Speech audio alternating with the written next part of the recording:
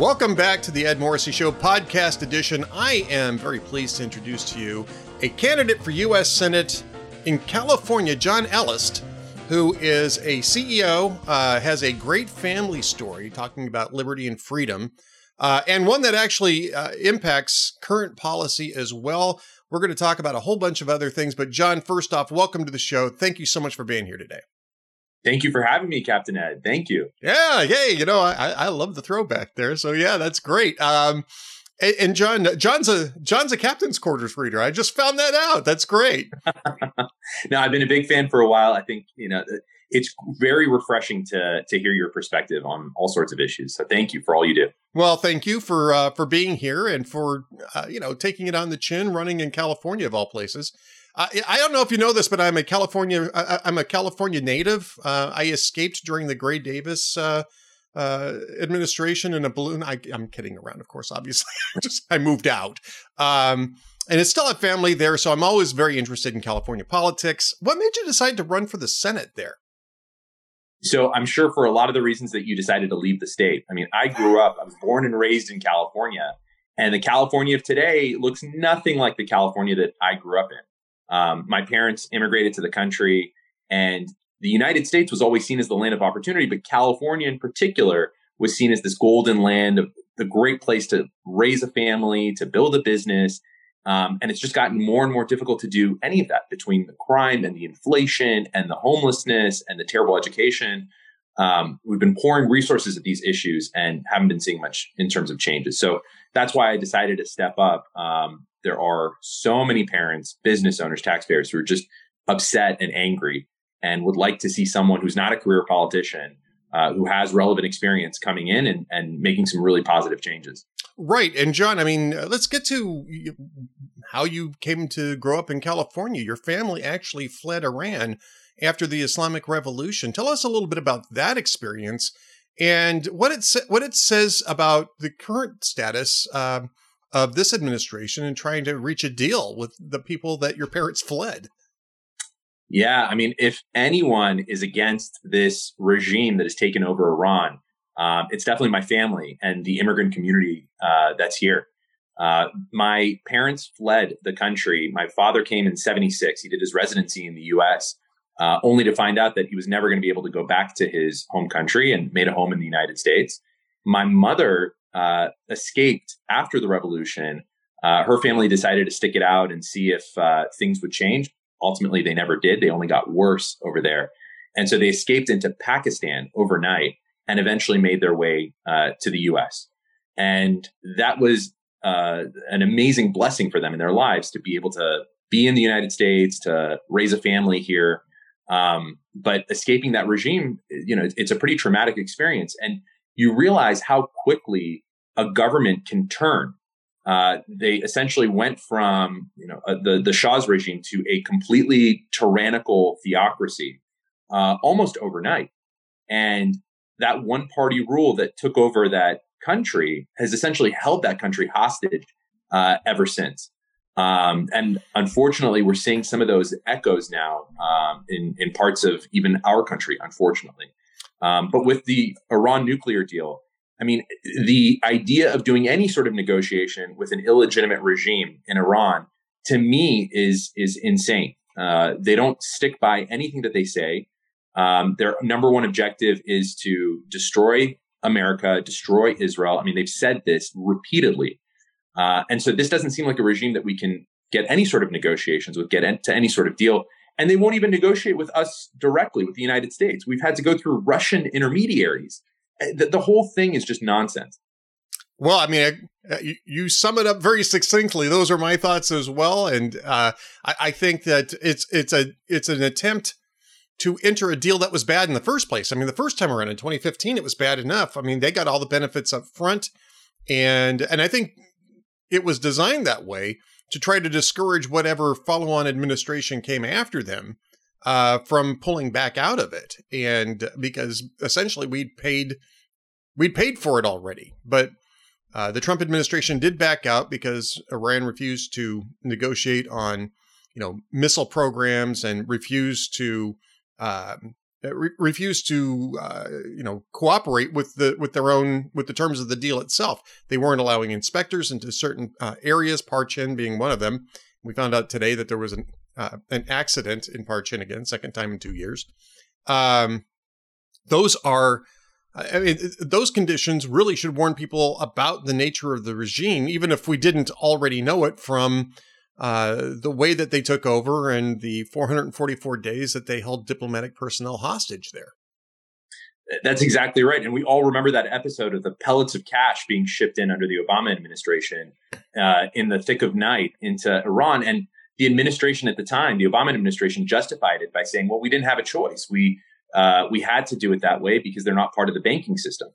And, we're all thinking to ourselves, well, of course they're not part of the banking system because they're the number one state sponsor of terrorism. And now here we are giving them cash that, we'll never be able to recoup. So the whole process has been insane. They were hell-bent on getting some kind of deal, regardless of the outcome. And it just worked out terribly for our country. Yeah, and they're equally hell-bent this time around, although it looks like it might be running aground. Again, as we're speaking today, and this will probably go up a little bit later on, but as we're speaking today, Robert Malley testified before Congress yesterday that he doesn't think that the odds are good that they're going to reach a deal because of he didn't say it explicitly, but it's clearly because the Biden administration won't remove the IRGC from the list of State Department list of terrorist organizations without some serious concessions from Iran, which they're not going to get. I'm crossing my fingers that because Robert Malley is saying it was one of the biggest backers of the first JCPOA, was involved in that one as well, that maybe it's true and we're not going to do a stupid thing twice in a row. But I'm still pessimistic about this administration because they are really so desperate for any kind of win at this point that I think that a bad deal to them is going to look better than no deal at all. No, that's right. And it's really unfortunate. It speaks to a whole series of foreign policy blunders. I mean, as if the Afghanistan withdrawal wasn't bad enough, as if our standing on the world stage isn't bad enough, as if the way that China is now treating us isn't bad enough. All of these different foreign policy blunders are part of an overall theme where it's just been really an unfortunate series of events. Well, indeed. And this is certainly going to be one of the big issues if you win your election. You win the primary, then you win the election, you'll be in the Senate, you'll be dealing with this issue. But there's lots more to talk about, too. I mean, we should talk about the direction of the country, especially the economic direction, I think, which is the primary issue on voters' minds. And I know you're running in California, so you're going to be dealing with some California issues. But as a U.S. Senator, you're really going to be focused on your work will be focused on national issues. And so you have to kind of work in both spheres here. Let's talk a little bit about the direction of this country economically and the direction of California economically. So my number one focus in this campaign is inflation and the cost of living, because it's just gotten completely out of control. We've gotten to levels that we haven't seen since the late 70s, early 80s. We're in a really bad place, and people are now starting to talk about things like stagflation again, which we thought we'd never have to deal with again in our country. And there is a direct line between the 8.5% inflation that we're dealing with now and the $1.9 trillion economic stimulus package that the Biden administration passed in early 2021. That was a completely unnecessary fiscal stimulus in an economy that was starting to pick up again. And now we're all paying this silent tax of inflation as a result. And what's even more insane is that the Democrats are now talking about further stimulus because they're seeing that we're going into recession territory. Things are starting to get worse in terms of the economic output. And so their solution is, well, let's print more money. Let's have more economic stimulus, which we all know logically will lead to even more inflation. And so I think what we need is a change of direction in the U.S. Senate so that we can stop these sorts of ridiculous spending packages that don't make any sense. And that's one of our main priorities from a fiscal perspective, how we can start to control inflation. Yeah, I'd love to see the Senate act as a brake on wild spending plans. Unfortunately, both parties seem to have fallen in love with them over the last 20 years or so.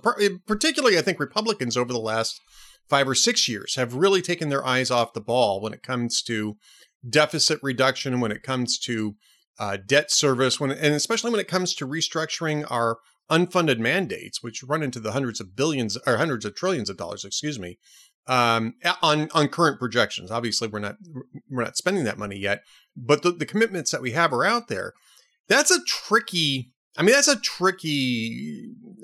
set of obstacles to navigate for any politician. It might be even trickier in California because of just the politics of the state.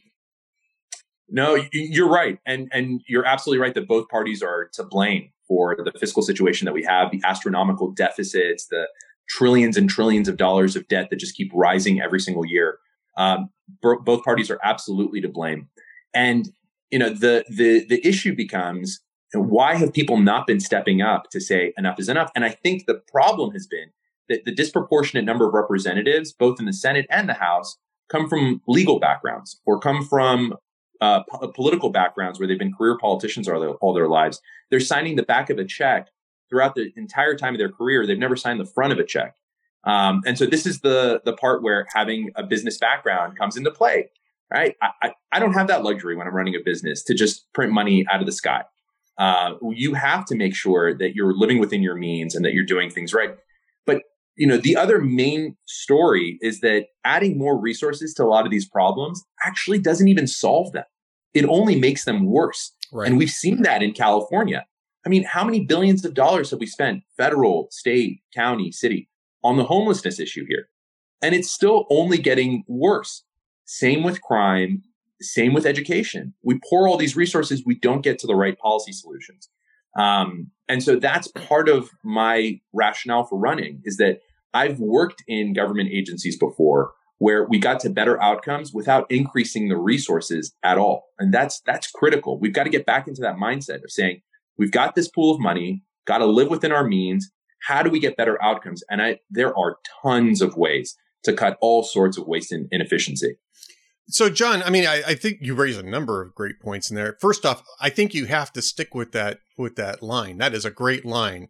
So that all they do is sign the back of the checks, and they've never had to sign the front of a check before. I think that's a fantastic line. Tell us a little bit about your CEO background. Actually, we should learn a little bit about your background in business. Yeah. So I worked in consulting for 5 years. A lot of my colleagues were working on the corporate side. I did some corporate work, but most of my work was actually working with public sector agencies, working with international, federal, state, local. And a lot of our objective was to take the existing resources and get better outcomes. So a lot of my career was spent on that. In addition to working directly in government, I worked for the Small Business Administration. I worked for the Department of Commerce under President Bush. But in addition to that, I've been running a medical device company for the past 6 years. And that kind of gives me a unique experience of not only running a small, medium-sized business, but also when you're in a heavily regulated industry like medical devices, you get a lot of exposure to government regulation, to government bureaucracy, to government agencies, and understanding where some of these rules have unintended consequences. The biggest sort of takeaway that I've had is that, this plethora of rules that are established, yes, we absolutely need to have safety, right? That's first and foremost. But the unbelievable labyrinth of rules that are there only serve the largest corporations, because those are the guys who can afford to have an army of compliance people and legal teams. Right. But at the end of the day, it's the small, medium-sized businesses that ultimately suffer the most, and they can't bring new innovative solutions. They can't bring competition to the marketplace because the cards are stacked up against them. And we saw that in full relief with the baby formula crisis. Right? Oh, yes. 4 companies control 90% of the supply. And you're wondering to yourself, there's a great market for baby formula, and there's great space for innovation, for better forms of it, more organic, whatever it is. Why is it that we have had so few competitors in the space? And I'd argue that it has everything to do with the unbelievable government regulation, the requirements of the FDA. They've taken safety to a whole other level where it's completely counterproductive. And so that's been one of my biggest takeaways. And so I'm very skeptical anytime the government intervenes. There are absolutely times where it should, right? We need safe baby formula, for example. We need secure borders, for example, right? These are the things where the government should be intervening. But we have to be very careful about it because the unintended consequences are massive. I mean, everybody keeps saying, all these politicians, small businesses are the backbone of the economy. How many times have we heard that? But in reality, when they put all these rules, they're only hurting these small, medium-sized businesses. Well, and I think you're right. I think that I want to get to the fentanyl crisis, but the formula crisis is a great example of this. It's a completely artificial crisis. First off, it has to do with supply chains here in the United States that have never been addressed or have never been effectively addressed, even though the Biden administration had plenty of warning that those were starting to break down. The second, and the shortage started well before Abbott had its facility shut down. The New York Times was reporting on that back in October, and they didn't shut the facility down until either the end of January or the beginning of February. The Wall Street Journal had a report on it, on formula shortage just prior to the shutdown. And the FDA was certainly aware that that was going to have an impact because Abbott was the primary contractor for the WIC program, which is part of the food, overall food stamp program. It's just, it's something that government created in part because of the allowing the market to consolidate as much as they did, and also in part because of the tariffs and protectionism that they had on foreign sources of formula. And I'm a big Buy American kind of guy, but when it comes to baby formula, I am more interested in making sure we've got product on the shelves. You're exactly right. I mean, the supply chain issues are a direct effect of the consolidation and the fact that there's no competition from some of these foreign sources. So, for example, there are all sorts of European formula that parents have talked about potentially getting. And when they try and get those into the United States, they almost become like drug dealers. They have to go onto the black market to get these types of formula that are well established, very readily available in Europe, where they have all sorts of regulations themselves. But because there's no kind of reciprocity there, we're unable to bring that in. And I'm with you. I would much prefer that the baby formula be made in the United States. But until we start removing some of these onerous rules, we're not going to be able to get enough supply because we just don't have enough suppliers that are able to get into the market. Yeah, it's absolutely crazy the way that we've had this thing set up. But you talk about parents turning into drug dealers. Let's talk about fentanyl crisis. Let's talk about the border. Let's talk about an actual drug crisis. I'm old enough to remember when, you talk about drugs, and there's a very libertarian streak in California. It's like, maybe we should just let people do what they want to do. They're adults after all, and et cetera, et cetera. That was before fentanyl, right? That was before you had these synthetic drugs which the impacts of which were very, very difficult to manage and very, very difficult to control. You have police officers who end up getting sick and dying just because they've come into contact with fentanyl. It's that toxic. It's that dangerous. And this is something that the Trump administration tried to get a handle on this. The Obama administration did some work. It wasn't as big of a crisis at that point in time, I don't believe. But we're clearly not getting this thing under control. What do we need to do to get fentanyl off the streets and to keep it from being a danger? So the first thing we have to do, and your setup was all exactly right. I mean, the first thing we need to do is make sure that we have awareness that this is a crisis. We've reached an absolute crisis level with fentanyl. Like you said, it's a man-made synthetic drug. It's 500 times more powerful than heroin, 1,000 times more powerful, 100 times more powerful than morphine. And just a little sugar packet of it can kill 500 people. So this is really deadly, deadly stuff. So the first thing we need to do is make sure that people understand that this is an absolute crisis. If you talk to any sheriff's department, police department, they'll tell you when they're on the street how many times they've seen fentanyl overdoses just completely destroying lives. And the data is now starting to back that up. So that's first, is just having that level of awareness. The second thing that we have to do is make sure that we have laws in place that hold those fentanyl dealers responsible if there's a murder as a result of their selling the fentanyl. I mean, these overdoses are happening left and right. And at least in California, we just don't have consequences like we used to for those sorts of crimes.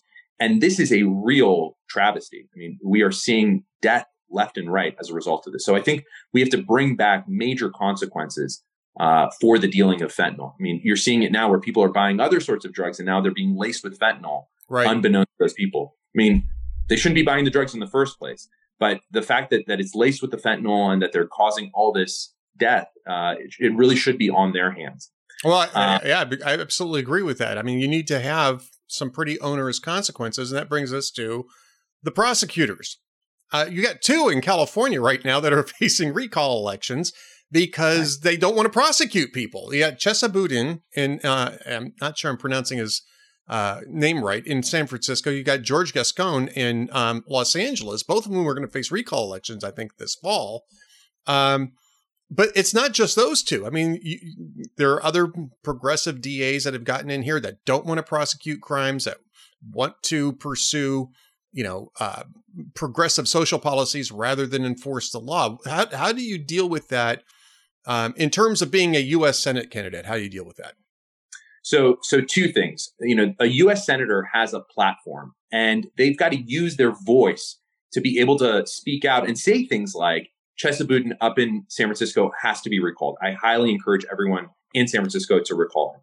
Or with George Gascon, we're still collecting signatures. We're almost there, and I hope it qualifies for the November ballot. We're getting very close. So, having a senator with that platform encouraging people to say enough is enough, I encourage you to support the recall of these 2 district attorneys. Not only them, but also the attorney general, the current one of California, is very close to both Chesabudin and George Gascon.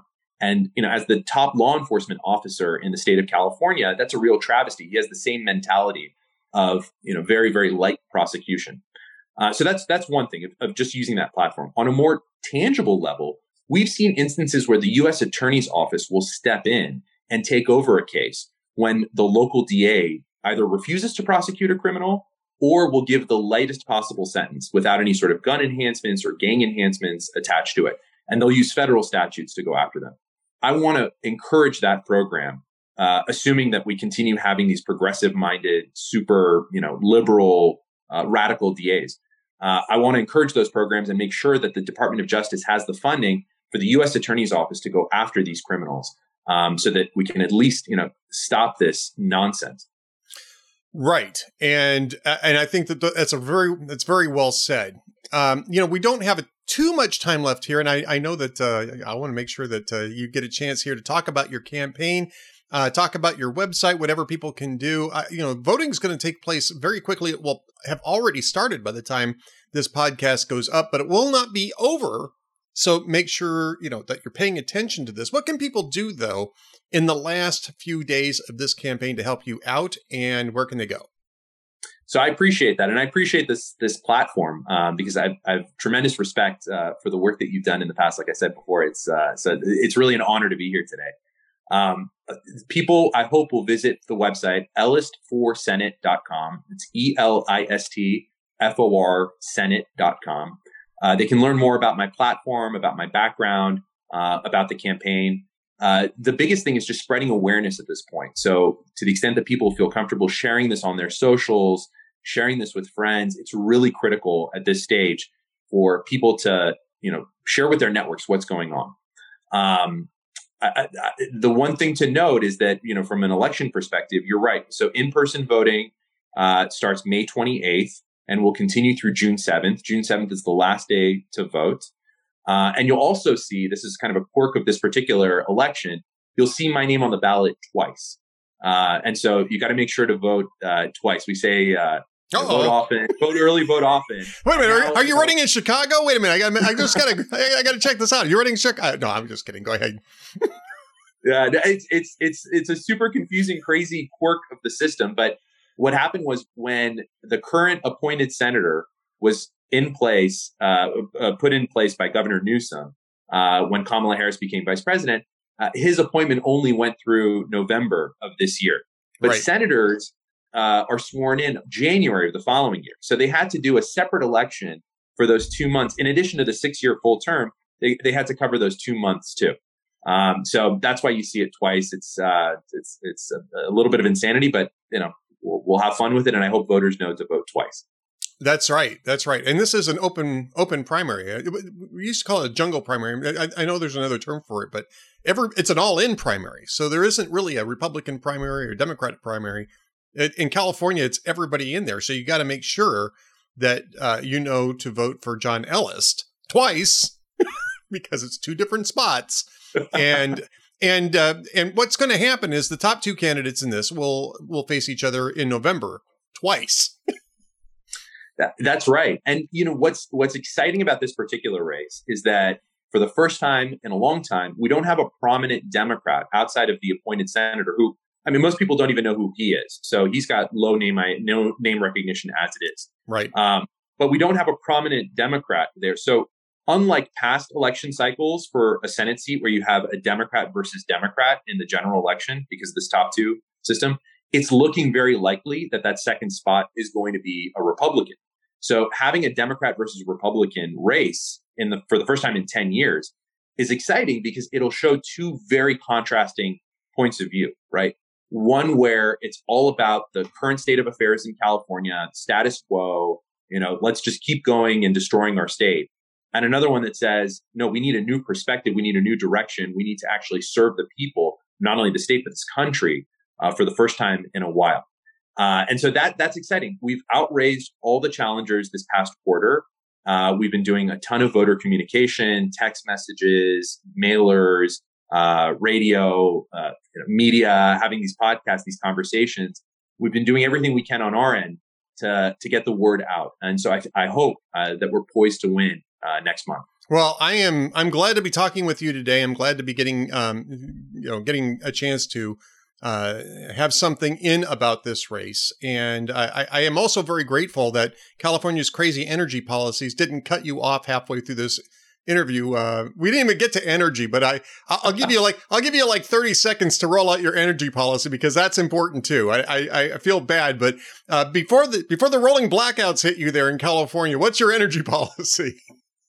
So we've really shot ourselves in the foot when it comes to energy. And where you see it the most, it's important to focus on this in the last bit, is on gas prices. We've had $6-7 a gallon. It's higher than the national average very consistently. And a lot of that has to do with the fact that not only do we have the 18-cent per gallon federal gas tax, but we also have a 51-cent per gallon state gas tax. And instead of lowering that or suspending that, the Democrats in Sacramento have decided to increase it starting July 1st, which is just absolute insanity to me. So one of the major parts of my platform is suspending the gas tax, giving Americans immediate relief because everyone's suffering right now at the pump. All right, John Elist for Senate. That's Elist for Senate using FOR. So elist4senate.com. And that's where you go to the website where you can help out. If you're in California, you've already got a mailed in ballot. Be sure to mark it in and get it in. If you don't do that, go in person, which started on the 28th. This will air after that. But you've got another week after you watch this podcast to get either one of those 2 things done effectively to mark in for John Elist, elist4senate.com. So be sure to do that. John, thanks so much for being with us, and I look forward to talking to you about the general election. Excellent. Thank you so much, Ed. Appreciate this. All right, stay tuned for more from the Ed Morrissey Show coming up next.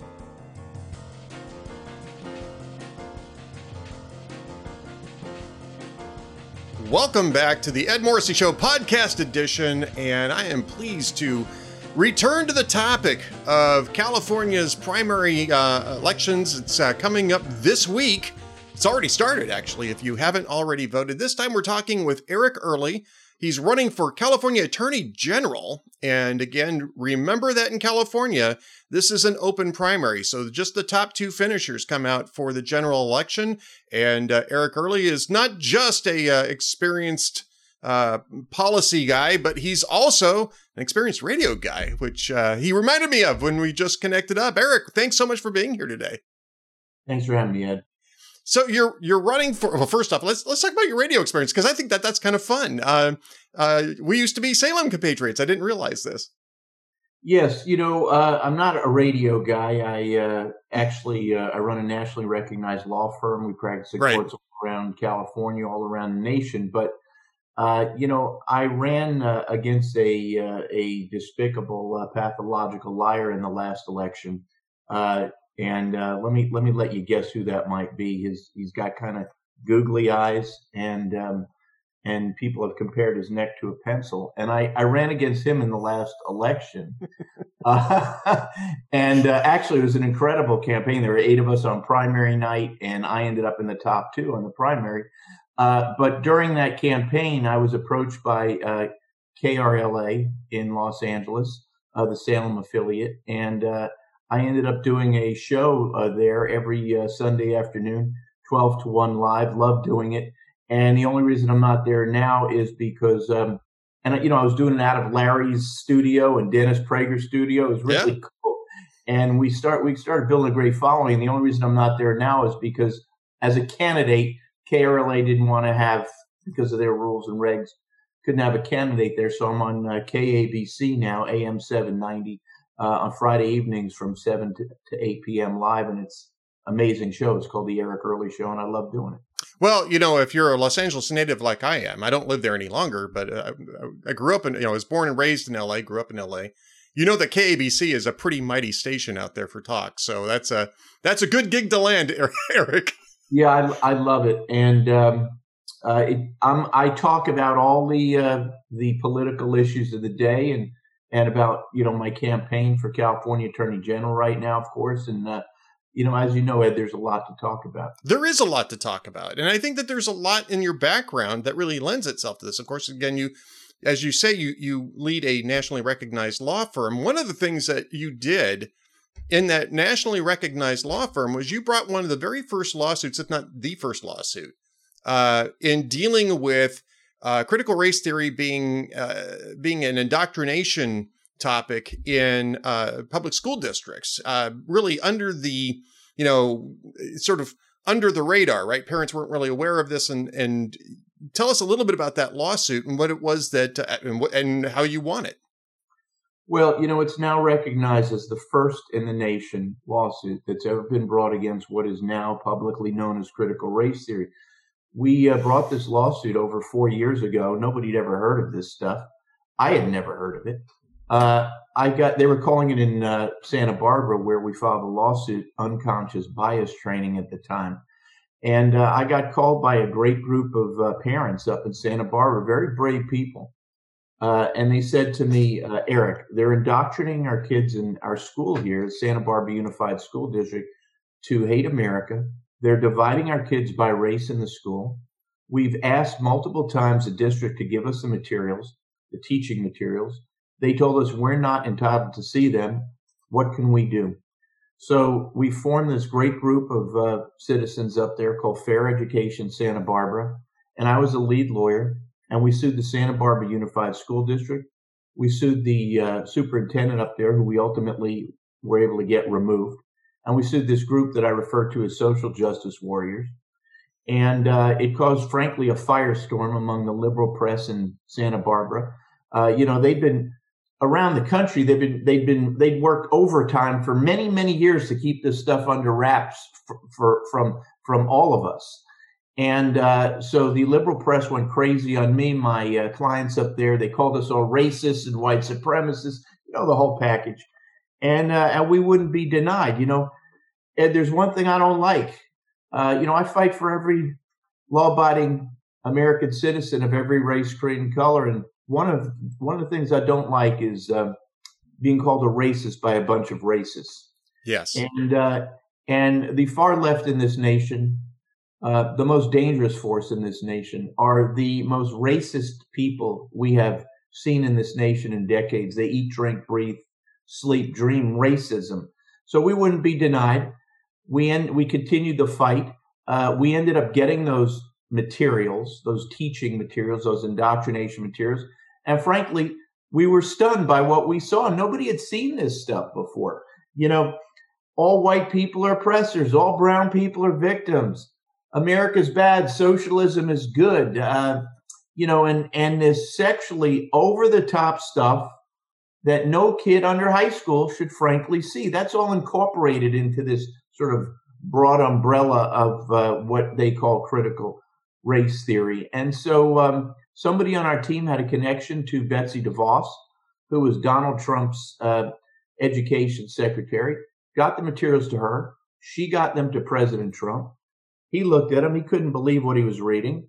And that started the fight against critical race theory nationally and started bringing it out into the open. But,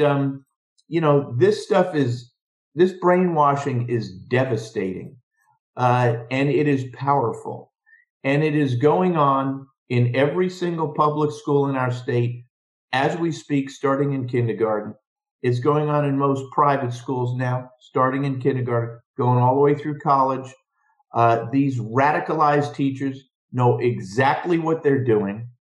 And there should be no surprise where these woke have come from, these evil woke, because you can practically compare word for word the positions they take, the things they say, and these indoctrination programs. So I'll tell you something. As Attorney General of California, Chief Law Enforcement Officer, Chief Legal Officer, first of all, you got to start with somebody like me who understands how devastating this stuff is, right, how dangerous it is, how pervasive it is. There's not another person in this race who has a clue about it. And I will do everything I can. I will align myself with the attorney generals of the red states, do everything I can to get this stuff out of our kids' schools. They are stealing the brains of our children. They know exactly what they are doing. And it is one of the most powerful weapons they have in their effort to undermine and destroy this incredible country of ours. It must be stopped. Eric, one of the things that we could talk about this for hours, but I just want to hit this really quickly and then move on to some of the other issues. This starts really with the formation of educators, right? I mean, I remember writing about this about 14 years ago or 13 years ago when I was living in Minnesota, and the University of Minnesota had this requirement that was that all of its students in its education program had to complete this task of basically confessing their privilege. And it was almost, show trial-esque that you had to, you had to confess that you were, part of an oppressor class and et cetera, et cetera, et cetera. I mean, you know what it is because you've seen all this material. And so it's not just the fact that they're handing these teachers a curriculum and saying, go out and teach this. It's that they're forming the teachers to do that. And I'm curious as to what you think. First off, I'm sure it's happening in California. If it was happening in Minnesota, it's happening in California. But secondly, how do you see the AG as the AG's role in counteracting that to some degree and trying to correct the problem at its source? Well, everything you just said is completely accurate. The brainwashing is full on with those who are learning to be teachers. And what people who watch this stuff closely, I hear from parents around the country. They know about my involvement in this around the state. I get lesson plans sent to me and stuff. We're witnessing it's becoming easier to do that brainwashing because the people who are becoming our future teachers have already been through these indoctrination programs in their schools. Listen, I have sitting on my desk in my law office it's about a 40-page legal opinion that was prepared by the Attorney General of the state of Montana, following long time solid United States Supreme Court precedent against racism, frankly, that he used to help him outlaw critical race theory in the schools in Montana.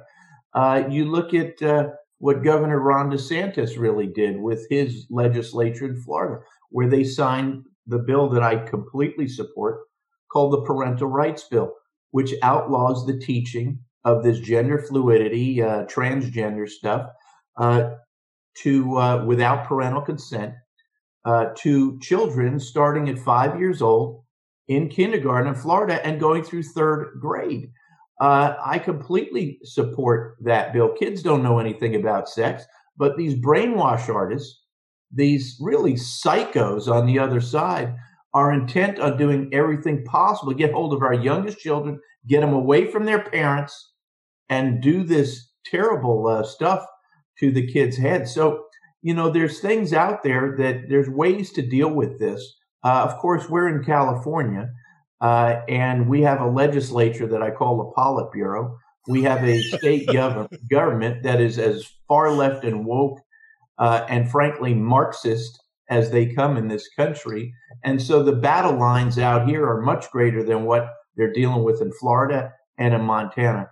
But we need a major statewide office holder, me, who understands this stuff, who wants to protect our parents and our children and our nation, and who will get up there and do everything I can. And yes, I'm going to be attacked by the usual suspects, like the socialist rag known as the Los Angeles Times, or up and down the state, those kind of outfits. But I'm telling you something, Ed, this campaign, we're getting incredible support from the people. The grassroots of California support me up and down the state. I've been speaking up and down this state for the last year. I've spoken to thousands and thousands of people. There are so many people in our state, and this crosses party lines, right? Who know we are in deep and serious trouble, who are incredibly frustrated, incredibly angry, because they know that this stuff is not allowed to come out publicly by the sort of controllers of our brains, the mainstream and social media. And I'm getting tremendous support from them, and I'm a fighter, and right. And these clowns on the other side think they're going to get me down, and it's not going to work. Eric, you bring up a topic I was actually going to save to last, but because you brought it up, let's just go ahead and segue into that, and then I'll get to another issue in just a moment. Yeah. But sitting around with friends, and they know I'm a native Californian. I left in '97. I'm in Texas now, and they're saying, I'm trying to prevent good people like you from leaving, but I totally get it. I get it. We all get it. But thank you. I appreciate that. But their question was to me, people who asked me about California, their question is to me, how much longer can that possibly go on before the people there just simply wake up and realize that they're heading into a collapse? And you mentioned the fact that you're getting this great grassroots response. And me being the sort of skeptic I usually am, was like, well, I'm not sure that they're going to wake up until the collapse actually happens. But do you see a shift in attitude, especially in the last year or so, after seeing just the multiple points of failure, both at the state level and at the national level, of the, governing establishment? Oh, Ed, we see it, we hear it, it's palpable. The people are rising up in this state. Unfortunately, so many people don't know that because the mainstream media and these lying sacks who are in power right now won't let the majority of people see this. But, I was lead lawyer for the Gavin Newsom recall movement. Orrin Heatley, the lead proponent, and Mike Netter, the main proponent, are very good friends of mine. And they run my campaign, and they got 2 million signatures on that recall petition. Now, a lot of people just look at that now as this, well, that was easy. It was not easy. That was no political movement in the history of the world obtained more signatures for a political petition other than Brexit, than the Newsom recall. And that was frankly, one of the first shots across the bow that showed that the people are getting pissed. People are pissed, frankly. And mind you, of those 2.1 million signatures, about a third, and more than a third, so that's more than 600,000 of those signatures, were not Republicans. Right. And I will tell you this, everybody points to that election. My guys, our team, we got the signatures. Orrin and Mike and the amazing volunteers, thousands of them up and down the state, got those signatures. Got it, the recall petition on the ballot. And then it was up to the candidates to win, lose, raise money, whatever. But The only reason Newsom won that, which you don't hear about, besides the fact that 2.5 million Republicans did not even vote in a recall, which is just a travesty, frankly, Right. is that Newsom raised $70 million to do advertising. I'm campaigning up and down the state. At that time, the state was blanketed with lying advertisements. Two ads said, one, if you don't elect Newsom, you're all going to die of COVID. And oh, by the way, and the second ad was, this is a Republican Trump recall. Both complete lies. But Ed, if I had raised $70 million to advertise, I could have gotten Newsom's dog, assuming he has one, elected governor of the state of California. So, but for that $70 million that came in from everybody, the far left wealth, and there's so much of it out there, to preserve this woke takeover of California, because they know if they're holding California crumbles, they're holding the nation crumbles. But for that money, Newsom would be, he'd be working. Who knows what he'd be doing right now? So, that was a shot across the bow. Then look at what happened in San Francisco about 2 months ago. 3 far left woke school board members in San Francisco were recalled. Right. Yes, that was dramatic. Chesa Bodine, the flat-out Marxist district attorney in San Francisco, they've already gotten the recall certified. It's on the ballot. They're voting on June 7th. And from what I hear, it looks like he'll be recalled. We're trying to do the same thing, get the signatures down here in L.A. with this reprobate named George Gascon, the district attorney. But my point is, in answer to your question, the people in California are pissed off. The people in California absolutely are rising. It's palpable. We feel it everywhere we go. We see it. We hear it. That's why I'm getting such great support. And I do believe that the change in California is coming. Even Democrats tell me, and I live here in what I call the belly of the beast, L.A., they tell me, of course, I talk to them all the time, surrounded by them, that they might be Democrat, but they believe that the woke have simply gone too far, and they got to be stopped, and they have to be stopped. Eric, we know that you're a radio guy because you do great segues. I mean, because literally the next thing I wanted to ask you was about Chesa Boudin and George Gascon, because as AG, obviously you're going to be the chief law enforcement officer in the state of California, and crime, I mean, this is not just in California. Crime has gone up everywhere.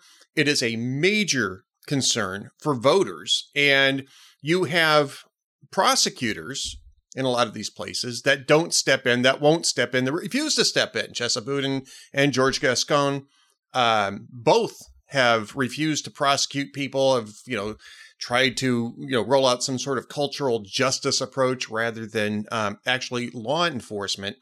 As AG, you're assuming that Boudin and Gascon haven't already gotten booted out of office, you're going to have to be the backstop of that. And I'd like you to talk a little bit about where the current AG is in dealing with these prosecutors in the 2 largest cities in the state who refuse to prosecute, and how you would handle that, Eric. And you're champing at the bit already. I can see this, but how you would handle that. I'm waiting to go. I'm ready to go. Let it go, man.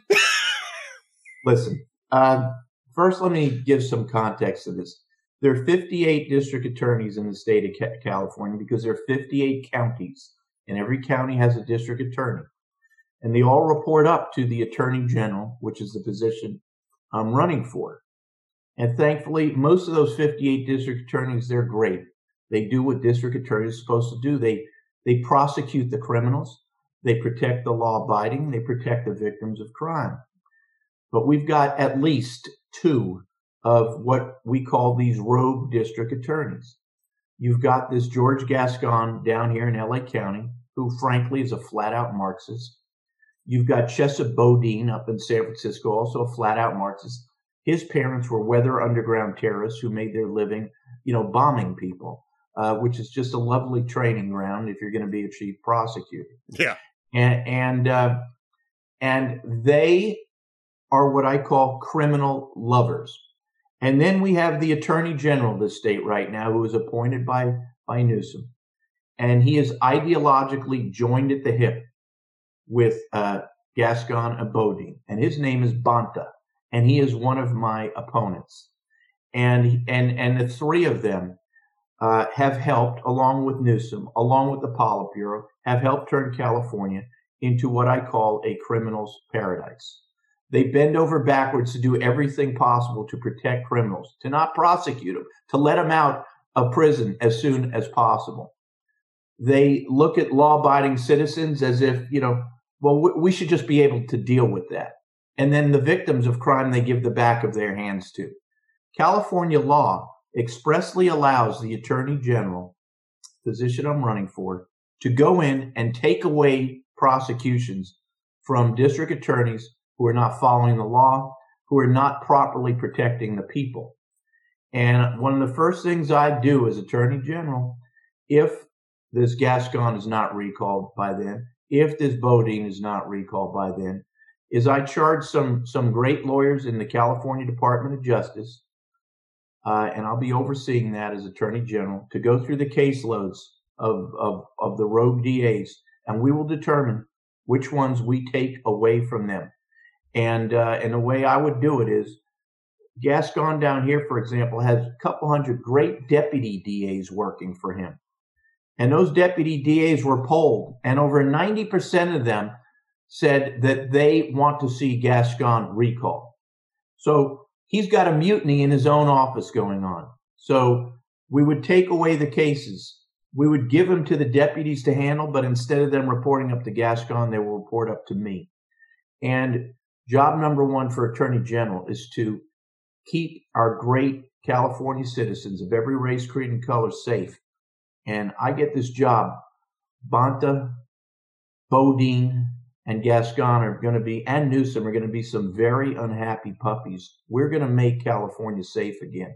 So, big change is coming should I get this job. And I could tell you, there are tens of millions of Californians across the political spectrum, across the racial spectrum, across the socioeconomic spectrum that support exactly what I'm saying. Well, I think maybe even more so than they did a couple of years ago, right? Because a lot of this stuff was floating around as theory. You had to defund the police, and coming out of the Minnesota, George Floyd situation, and the riots that followed after that. And I think after 2 years of watching police, roll back their assertiveness and watching the results of that, which were entirely predictable because we'd spent decades building up a certain type of policing to keep a lid on crime, to roll that back and have crime rebound as quickly as it did, I think has really sent a wake-up call to everybody but the policymakers, right? I mean, you still don't have the policymakers waking up to this. And of course, it's always been entirely predictable to those of us with common sense. Doesn't have to be an expert to know that if you open the prison cells and let the felons run wild, crime is going to go up. If you have no respect whatsoever for our brave men and women of law enforcement, and Bonta has none, Newsom has none, Politburo has none, crime is going to go up. If you have a law that says you could steal up to $950 at a shot, multiple times a day, mind you, and nothing's going to happen to you, crime is going to go up. If you don't set cash bail when you bring in some of these thugs, and so they're right back on the street, crime is going to go up. But that's exactly what's going on out here. I'll do everything I can to reverse every single one of those policies. I will change the narrative in the state. We will openly and proudly support our brave men and women of law enforcement again. And as I frequently say, criminals might be criminals, but they're not stupid, or at least most of them aren't. And they know that crime pays in California. And we're going to let them know again that crime does not pay in California. So, we got a lot of changes coming in California. We're going to protect the citizens again. But, Ed, one of the crazy things you see out here with these far left woke, like this George Gascon, like this Rob Bonta, like this Chesa Bodine, they say, well, we've seen the data. And the data, for example, shows that just because we raise the amount you could steal up to $950 and nothing happens to you, that hasn't led to an increase in crime. They look at you with a straight face. They tell you stuff. So what I've been saying more and more is their data was written in a Marvel comic book factory. Okay? They are full of it. We know the people know they're full of it. And it is time for a change in California. Everything you're hearing, Ed, is why we're getting great support. And even in California, Ed, that's one thing. The position I'm running for, Attorney General, that's one thing that even in this day and age, Democrats will vote for. They know that when crime is going through the roof, as it is out here, when we have this criminal's paradise that we have out here, that the person to get in office is a hard ASS, conservative, to get our hands wrapped around this stuff to protect the people again. Well, Eric Early is the hard-ass conservative. You can say ass on this. You said it. Okay. I didn't I think you can actually say that on the air anyway. But yeah, this is we are absent FCC protections. Although I do try to keep it as clean as possible, Eric. But yeah. I once said the people are pissed off on my KRLA show, and I got a note saying, "No, you can't say that." So okay. I just to tell tales inside the Salem. I had a local radio show on a Salem affiliate years and years ago in Minneapolis, right, along with some friends of mine. And the style guide was, you can say any word that's in the Bible. And so you could say ass, but you probably couldn't say pissed. And I'm not sure that we ever tried to use pissed, but if it's in the Bible, you can say it. So yeah, hard ass conservative. That's Eric Early. He's running for Attorney General. Eric, where can people go to find out more about your campaign? And again, voting's already going on. The last day for voting and in-person voting takes place on June 7th. That's going to be about a week after we post this, because this will be posted on May 31st. And so you'll have a week after you see this podcast, if you're in California, to get out and vote for Eric Early. Where can they go to find out more about you and help out with your campaign? Go to ericearlyforca.com, ERICEARLYFORCA.com. That'll show you all about me, all about the campaign. All donations are incredibly helpful. We're telling everybody out here, vote early for early. The voting is going on as we speak. We need your support. Don't avoid your obligation to vote. I have serious problems with election integrity in this state, in this country, but you must vote. We can't have what happened in the Newsom recall. And when you're on the website, click on the Twitter link, and you'll see a post that I did yesterday that has our 1.5 minute campaign video on there. Ed, we posted it yesterday, and that campaign video has already had over 21,000 views. Wow! And it's an incredible video, and it'll give all of your viewers a better idea of me and the campaign. EricEarlyforca.com. Check out everything on the website. But also click on the Twitter link there and check out what we posted yesterday. Eric, I know we've kind of gotten into this late. I'm glad we got to it when we did, though, so that we have a chance to contribute to exposure of this primary with time still left. After the primary's over and you're one of the final two candidates, I'm hoping that you'll come back. We'll talk a little bit more about election integrity. We'll talk a little bit more about violent crime and some other issues in California. But right now, the important thing is get out to the polls and vote in California, and you got to do it now. Eric Early, again, EricEarlyforca.com, right? EricEarlyforca.com. Yep. All right, Ed, thank you so much for having me. God bless everybody watching. And I will tell you something. We're in a battle right now. I've set it off in a battle of good versus evil. The other side has had a many, many year head start on us. This was going on under the surface. We're starting to figure it out. We will win this battle, but it's time for good people and the fighters to step up, and that is exactly what's happening. So God bless all of you. God bless you, Ed, and thank you so much for having me. Eric Early for Attorney General in California. Stay tuned for more from The Ed Morrissey Show. We'll be right back.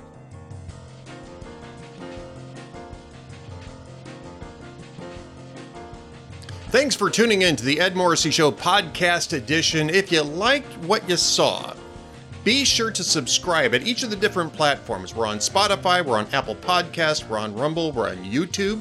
And we're at the Town Hall Media Player, so be sure to subscribe. Subscriptions are important. Really do appreciate that. It's free. Be sure to like the video if you like that as well. We want to get the word out as much as we possibly can. Really want to thank you for being with us. And while you're at it, if you're at any one of the Town Hall websites, especially hotair.com, be sure to subscribe to our VIP program or our VIP Gold program, which has extra benefits for our subscribers.